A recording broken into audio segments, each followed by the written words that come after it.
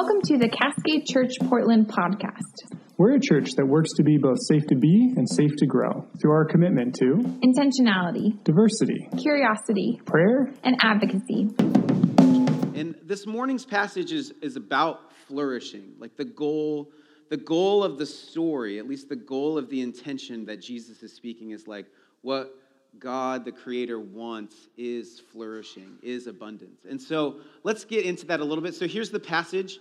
We're going to talk. Oh, sorry. Yes, let's do this. So I actually this morning was thinking about it. And I know we're close to Thanksgiving, and so I think a lot about gratitude in flourishing. But this is the picture that came to mind. I was like, what's an example that I think of flourishing? And it's this. So let's see. A nice chair? Yeah. This guy just came out of surgery. Better than the one you have at home? I have a chair at home. Yeah, you have a chair I at have home. a chair for myself. Yeah. No way. Remember Mom and Dad bought it for you. I have a mom. Oh my god. Do you know who I am? Yeah. Who am I? I'm your dad. Oh my god. I have a chair. You know you have two sisters, too. Oh my god.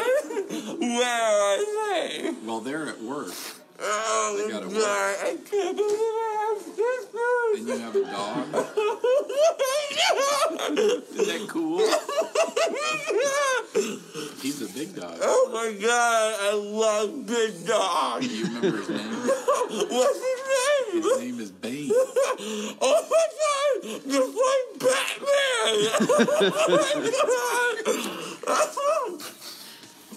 Oh my god. Oh my god, my life is perfect. Oh, that gives me so much joy. Yeah, my life is perfect. So, yes. Okay, so in the book of Mark, we're going through the book of Mark. In Mark 4, Jesus tells this parable before some context. So a lot of people have been showing up to hear Jesus. Such big crowds, like even taking the roof, right? He's raising the roof. The roof is coming off. Sarah talked about that last week. And so many crowds. In fact, it's like a bit too crazy that even like religious officials are like, this is a little too much. In fact, it says in Mark 3 that they actually call Jesus' family to take control of him. And so they have this conversation with some teachers about you're like the spirit of Beelzebub and this whole thing. And then his mother and his brothers show up and he's like, they're like, your mothers and brothers are here to control him. And he's like, who are my mothers and brothers except for those who do the will of God? And so he's calling people to follow this way. He's inviting them into this kingdom. And so we find in this passage that he's going to teach, and this is how it goes. So once again, Jesus began teaching by the lakeshore, and a very large crowd soon gathered around him. So he got into a boat, and then he sat in the boat while all the people remained on the shore. And he taught them by telling them many stories in the form of parables, such as this one. So this is kind of the first time there's really this kind of like parable story in Mark. Listen, a farmer went out to plant some seed, and as he scattered it across the field, some of the seed fell on a footpath, and the birds came and ate it. And other seed fell on shallow soil with underlying rock, and the seed sprouted quickly because the soil was shallow. But the plant soon wilted under the hot sun, and since it didn't have deep roots, it died. Other seed fell along the thorns that grew up and choked out the tender plants, so they produced no grain. Still, other seeds fell on fertile soil, and they sprouted, grew, and produced a crop that was 30, 60, and even 100 times as much as had been planted. And then he said, anyone with ears to hear should listen and understand. And then later, when Jesus was alone with his 12 disciples and with others who were gathered around, they asked him what the parables meant. And he replied, you are permitted to understand the secret of the kingdom of God, but I use parables for everything I say to outsiders, so that the scriptures might be fulfilled. When they see what I do, they will learn nothing. When they hear what I say, they will not understand. Otherwise, they will turn to me and be forgiven. Doesn't sound like a great way of starting a club. Then Jesus said to them, if you can't understand the meaning of this parable, how will you understand all the other parables? The farmer plants seed by taking God's word to others. And the seed that fell on the footpath, go back. The seed that fell on the footpath represents those who hear the message only to have Satan come and at once and take it away. And the seed on the rocky soil represents those who hear the message and immediately receive it with joy. But since they don't have deep roots, they don't last long. And they fall away as soon as they have problems or are persecuted for believing God's word. The seed that fell along the thorns represents others who hear God's word, but all too quickly the message is crowded out by the worries of this life, the deceitfulness of wealth, and the desire for other things, so no fruit is produced. And the seed that fell on good soil represents those who hear and accept God's word and produce a harvest of 30, 60, or even 100 times as much as had been planted. Exclamation point. So there's a lot in this passage. And if you grew up in any kind of tradition, Catholic, Protestant, Christian tradition, you've probably heard this parable many, many times. And there's a lot here, probably more than we want to spend. We would spend hours going through all of this. I just want to cover a few things that maybe we don't pay attention to, less on what does all the soil mean, and maybe some things that really captured. As I sat with this passage and let it work through me, and just kind of what was inviting, the first thing that just stopped me in my tracks was this, is that there is a sower. There's not a stander. There's not a sitter. There's a sower. There's a farm. Like some passages say, they don't say a farmer, but they say a sower. The sower was sowing seeds. You know, the thing that Jesus wants to communicate in the story to people is that God has intention. Like there's a God that has intention, has a desire, wants something, wants to do something here. Like if you've ever planted in your backyard, planted some, a garden, or had to regrow your grass, or like Holly and I are about to dig some holes and put some laurels in because hopefully over a few years it'll cover up our neighbor's backyard, which we don't want to look at anymore, right? Like we have this intention of some desired effect, and so we are going to plant these seeds for some desired effect. And I think I wonder if we hear that this morning, if we really took account of how do we actually feel about that there's actually a God that has this intention in our lives, in this world. Do we believe that? I mean, does that even do we go that maybe for other people but not me? Is God involved in this world? There's a lot of crazy stuff going on. To sit in the space of going, there is a sower. There is one who wants to sow and harvest and grow and cause something to happen in this world. And to start the narrative there. Not even what that harvest is going to look like, but there's just one that has intention in this world. There, when Jesus' disciples, the 12 and the other ones who are there, when they come to Jesus and they say, hey, teach us how to pray. They're not in a society that lacks how to pray. There's plenty of ways of praying, ways of doing it, and they're still we don't know how to talk to God. And Jesus goes through this whole thing. It's really great in Matthew 6. He goes into this whole thing where he's like, hey, other people, pagans, they use all these words and they think all their rituals and stuff is what's going to get God's attention, but it doesn't. You, when you pray, don't be like that, because your Father in heaven already knows everything you need before you ask. Already knows everything you need before you ask. Jesus, throughout his ministry and throughout what he says, there is a God that already has intention, an understanding, a knowledge about your life, and is working in ways that you're not aware of. Maybe prayer is less of a thing to accomplish, of more of a reality to begin to live into, a way to be unburdened, a way to be flourishing by being known and by being understood. So I wonder if the first place that we could start with the sower is what would it look like to change our conversation from, instead of asking God to be involved, to looking for ways or stopping or seeing or paying attention to the ways that God actually is already involved in our lives, that there is a sower that wants to sow something. The next thing that really catches my attention is that a sower, did I have something in between that? I didn't memorize these slides, guys. What was the next slide? Oh, yeah. The sower plants seeds. The sower plants seeds. So when the disciples come to him and they're like, we don't understand what you're talking about. Which, let's spend some time with that. Jesus like tells a story and gives no context of what it means, or he just like starts telling a story. And they're like, that was great. Hey, what was that? You know, like, and I think that's fascinating. But then he says, look, the seed is the word of God. And that's all that he says in that passage. But we know through other gospels and other things that are written that we understand that the word of God is not a book, but is actually Jesus himself, is actually this intention coming into flesh, right? In fact, John writes about it really eloquently in the book of John in the first chapter. And he says this, in the beginning, the word already existed. The word was with God and the word was God. He existed in the beginning with God. God created everything through him, and nothing was created except through him. And the word gave life to everything that was created. And this life brought light to everyone.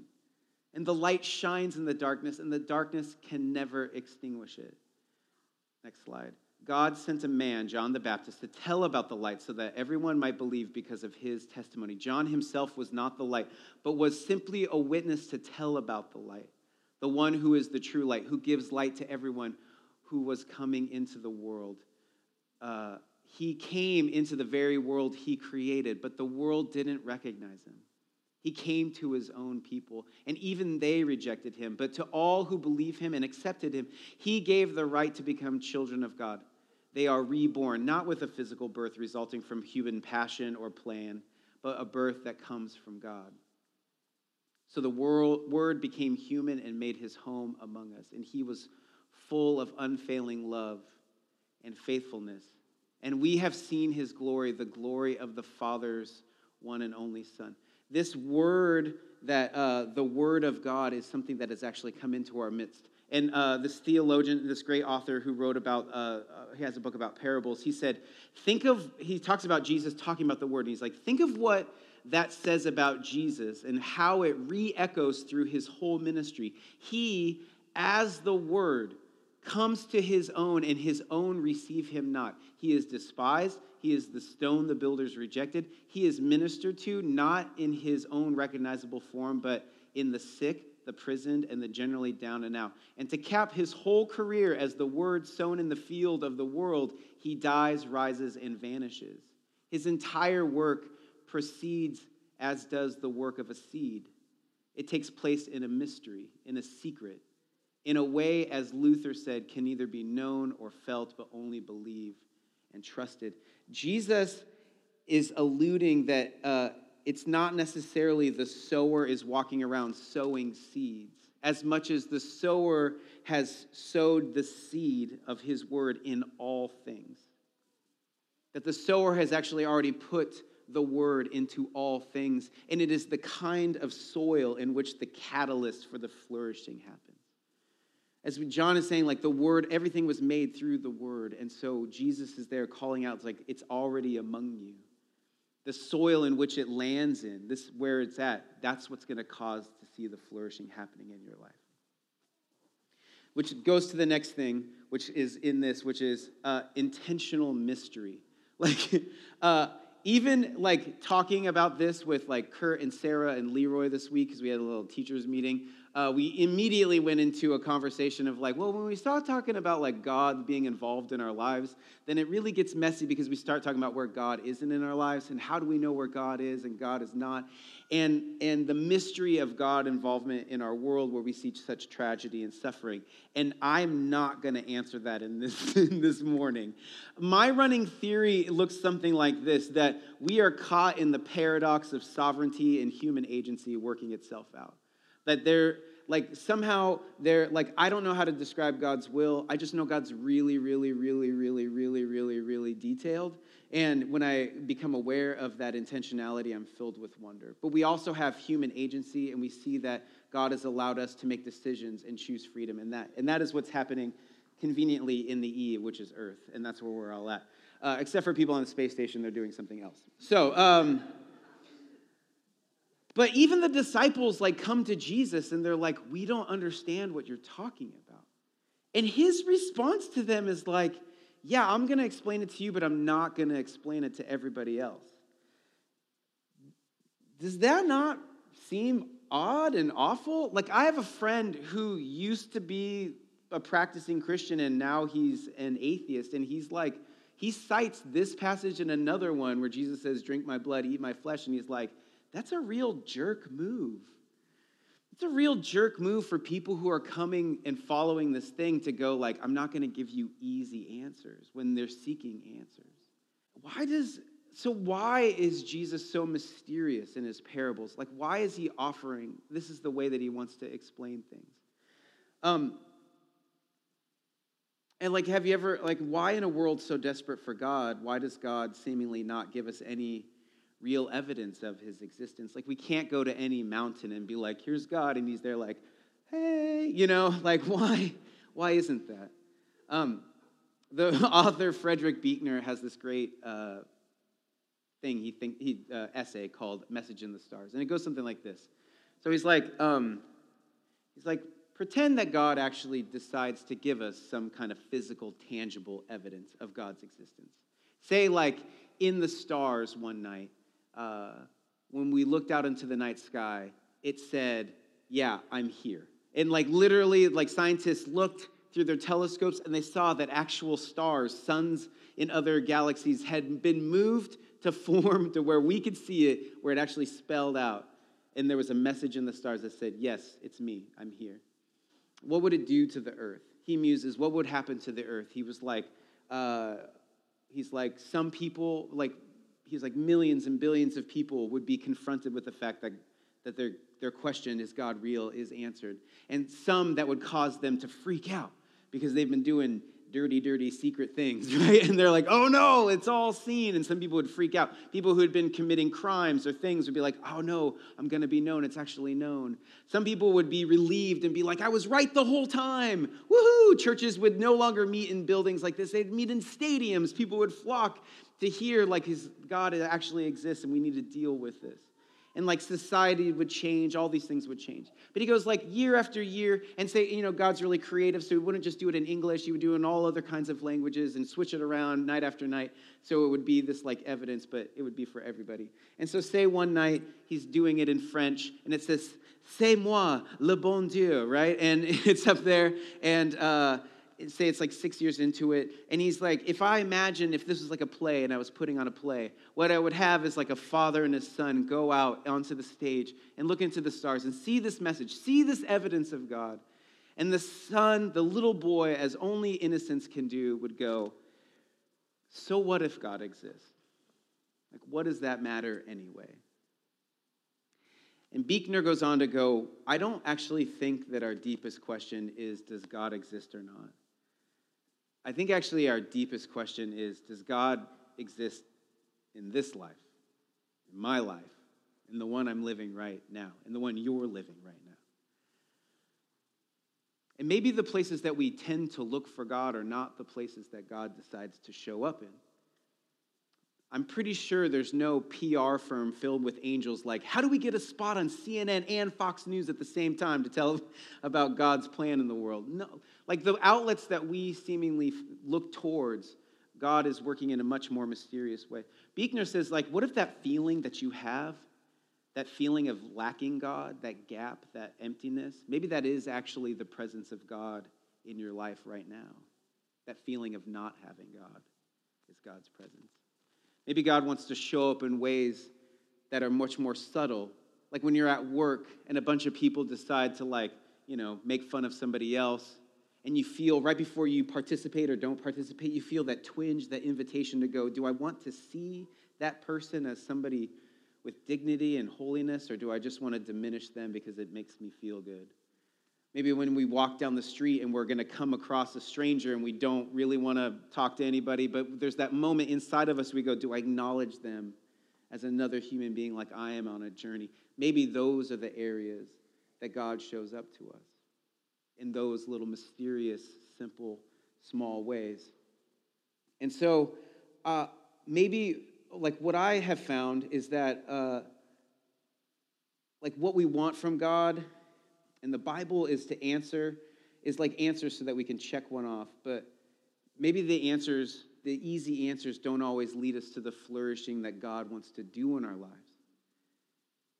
Potentially, maybe God is mysterious and unknowing, so it causes us to wrestle and be frustrated and seek and go on a journey, because isn't everything valuable in your life that you have something that you had to go towards, something that you had to seek after, something that you had to like look at and pay attention to and get really specific and direct your life towards? Like, that's what love has motivated us to in relationships and friendships. Love is motivating us to seek and find, and when we find it, it becomes the most valuable treasure we have. I'm not explaining it so well, so let's let comedian Pete Holmes explain it. So I have an iTelephone. Thank you. Which means I have Google on my phone. I'm guessing a lot of you do. I have Google on my phone now, and it's ruining our lives. I don't know if you've noticed, it's ruining life because we know everything. But we're not a lick smarter for it. We just know. You don't know something? Wait 2 seconds. You will know. Having Google on your phone is like having a drunk know-it-all in your pocket. There's no time for mystery or wonder. You're just like, how do they make glass? And you know. But the time between not knowing and knowing is so brief that knowing feels exactly like not knowing. So life is meaningless. I've literally been in bed in the morning alone, just like, where's Tom Petty from?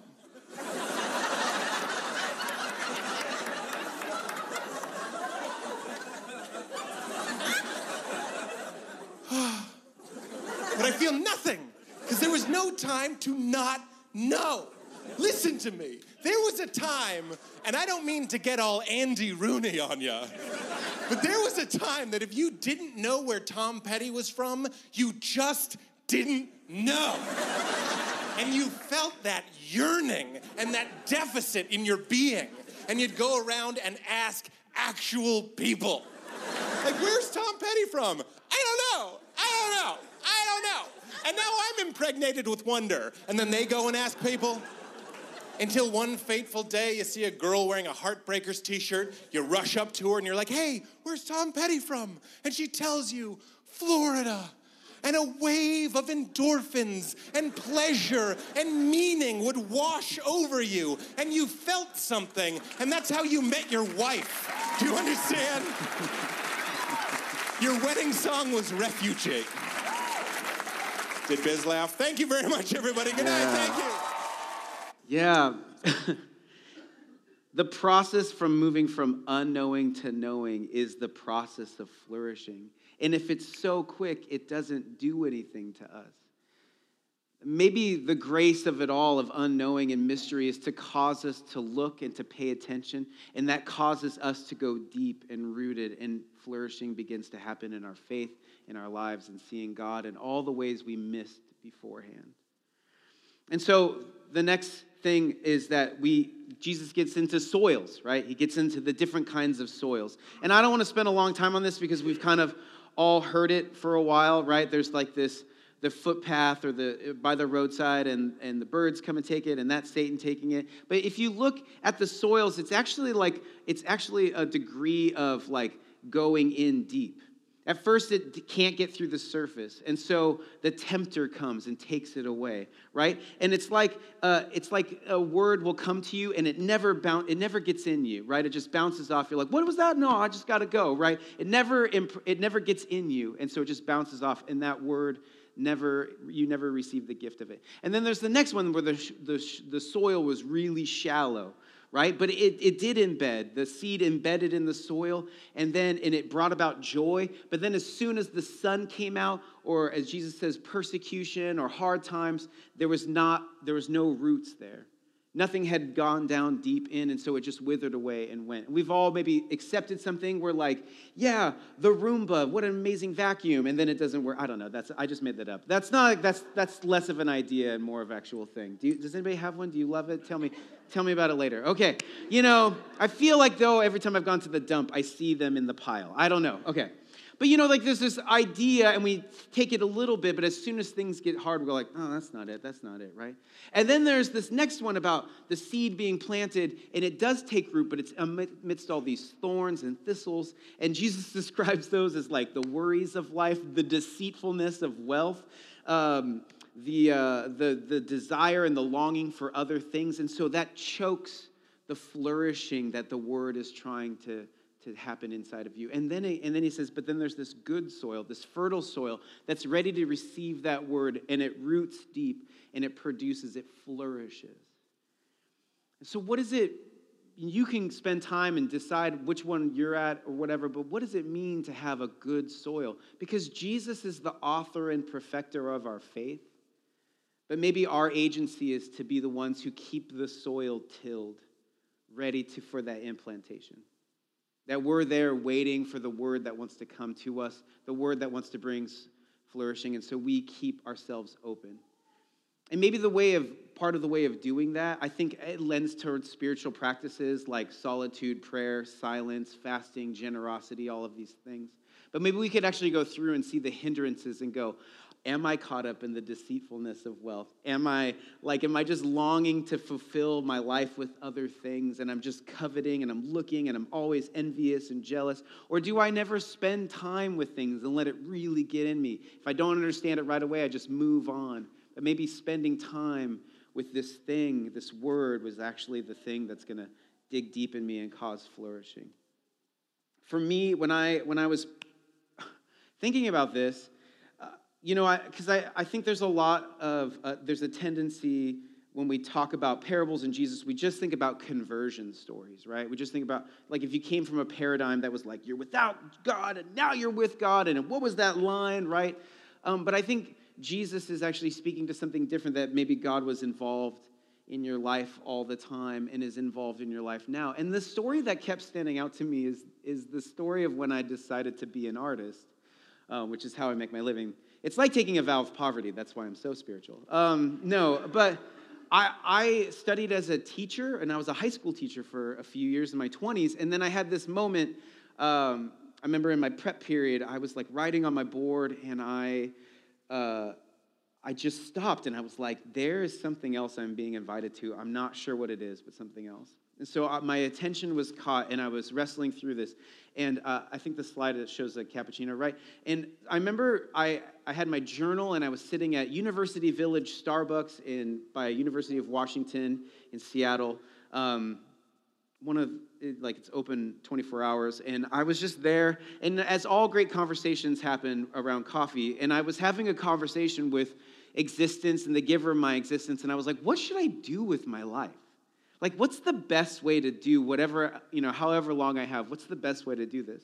And the conclusion to me seemed to say, the thing you should do the best is, like, spend your time doing what you do the best at, right? Like, I'm not going to help the world by becoming an accountant. Just, like, that's not my calling. I mean, my wife wishes I took more time to do it, but she's fantastic. She does it all. So, you know what I'm saying? Like there's certain things that there's a flow in. And when I looked to the things that actually, like, were flourishing and life-giving, and that flow was there, it looked like creating art. And that conclusion was disappointing to me. Like, hear me out. Like, I have friends who are in politics, who are educators, who are working for nonprofits, doing really important things in the world. And at that moment, thinking about being an artist, I was like, that just sounds like I'll be standing in a room with my emotions going, do you see what I feel, right? And that seems like a waste of time. It really does. And at that moment, it felt like the metaphor that came to mind was from the cartoon Captain Planet. Do you remember this cartoon from the 90s? It was one of the greatest environmental campaigns towards children ever done. And so I think what the premise was is that the earth is sick, and the spirit of the earth, Gaia, played by Whoopi Goldberg, decides to give out these 5 magic rings to teenagers everywhere in the world. Smart idea. And so she gives these like 5 power rings to teenagers. And so Kwame has like the power of earth, and Wheeler has the power of fire, and there's water and wind, right? And then there's one more that we'll get to in a second. It's really quick, actually. So there's like wind, because like there's these evil people polluting, like keeping the copying machine on all the time, and then the wind and put it together. And then Guy, she had the power of water. And so the 5th ring, it's really quick. Here it is. It happens after this moment. Look, there's this 5th ring, and it's this kid with a pet monkey. That's it. That's all you see. And so, and then if things are too tough, they can combine their powers and call on Captain Planet, and he's this magnanimous, green-haired man who will do like a tornado and put all the oil back in the earth and things like that, and everything's sparkly and stuff. And that's the premise of the show. So there's go to the next slide. So there's 5 rings. There's wind, water, or earth, and fire. And then there's heart is the 5th ring. And this is the definition of heart. Mati, who's from the Amazon, uses the power of heart to instill caring, passion, and sympathy into the people of the world to care for the planet. So here's the situation. There's like good and evil duking it out, fighting with all their big powers and stuff. And then there's one guy there just going, I want you to feel, right? That sounds like the person who gets their butt kicked, right? Like that's who that sounds like. And in that moment, in Starbucks, with a coffee, I was like, I feel like I'm being given the heart ring. Because everybody else is doing something important, and I'm just going to be like, feelings, right? And so in that moment, like in a way, like receiving the word, I just was like, if this is what you want me to do, I'll do it. If this is what you want to give me and want me to do, I'll do it. But if at the end of my life I'm taken, like there's going to be like some fanciful courtroom scenario and people are like, you wasted your life as an artist, then it's your fault, God, because I would have never chosen this. But I was like, show me how to use this heart ring. And this is like a whole other talk I could tell you, but I will say, like, you can have all the guns and bombs and money in the world, but nothing really does happen until you know how to wield the power of changing people's hearts. Because that really is the only thing that causes transformation. And so to become an artist, to be creative, is to learn the language of the heart. And so I am part of the fellowship of the heart ring, and that's how I've come to understand my vocation in the world. But like flourishing in my life, in following after God and following Jesus, flourishing looked like entering into an identity that I was skeptical of, that I didn't know how it was going to work out. Trust me, there's been many years of thriftiness. You know what I'm saying? Flourishing doesn't always look like money and success, but it was a flourishing of a heart in my life, and that transformed from just my own life into my friends and family and community, and it keeps going and going. And this is what Jesus is inviting us into, this flourishing of our lives, not just our own lives, but the lives around us, our community, our nation, our world, that there's a sower who wants to sow in the world flourishing. And how do we pay attention to that work that's happening already? The band's going to come up, and so and we're going to finish with one more song, but maybe like this morning, maybe we're like in those soils if we paid attention. Maybe this morning, like our first step is to go, I'm just going to hold this word, this seed, and I'm just going to say, please sow. Please sow. That's the first place I'm starting. It's just like, I'll hold it. I'll sit with it. Maybe some of us here are like, I need to apply the grace of God found in the given Christ to some aspect of my life that I've kept away from it. Finances, relationships, my hopes, my dreams, my future, my vocation. Maybe there's an area that I haven't let this word started to root in my life. And maybe like there are some of us here that like we have deep desires, and those desires come from a good place, but they've been corrupted by like materialism and consumerism, and so our lives have just been, we find ourselves like off kilter, right? Off rhythm. We're just like, I'm so obsessed with things that aren't giving me any life at all. And how would it look? What is this rootedness, this word rooted in my life? How could it start to flourish? Where are the places I'm being choked? So we're going to take a moment to just kind of like sit with that and ask. And then we'll join and sing a song. So why don't we just take a minute to kind of go, where am I? What kind of soil am I right now? And where is this word in me, and what does it want to do?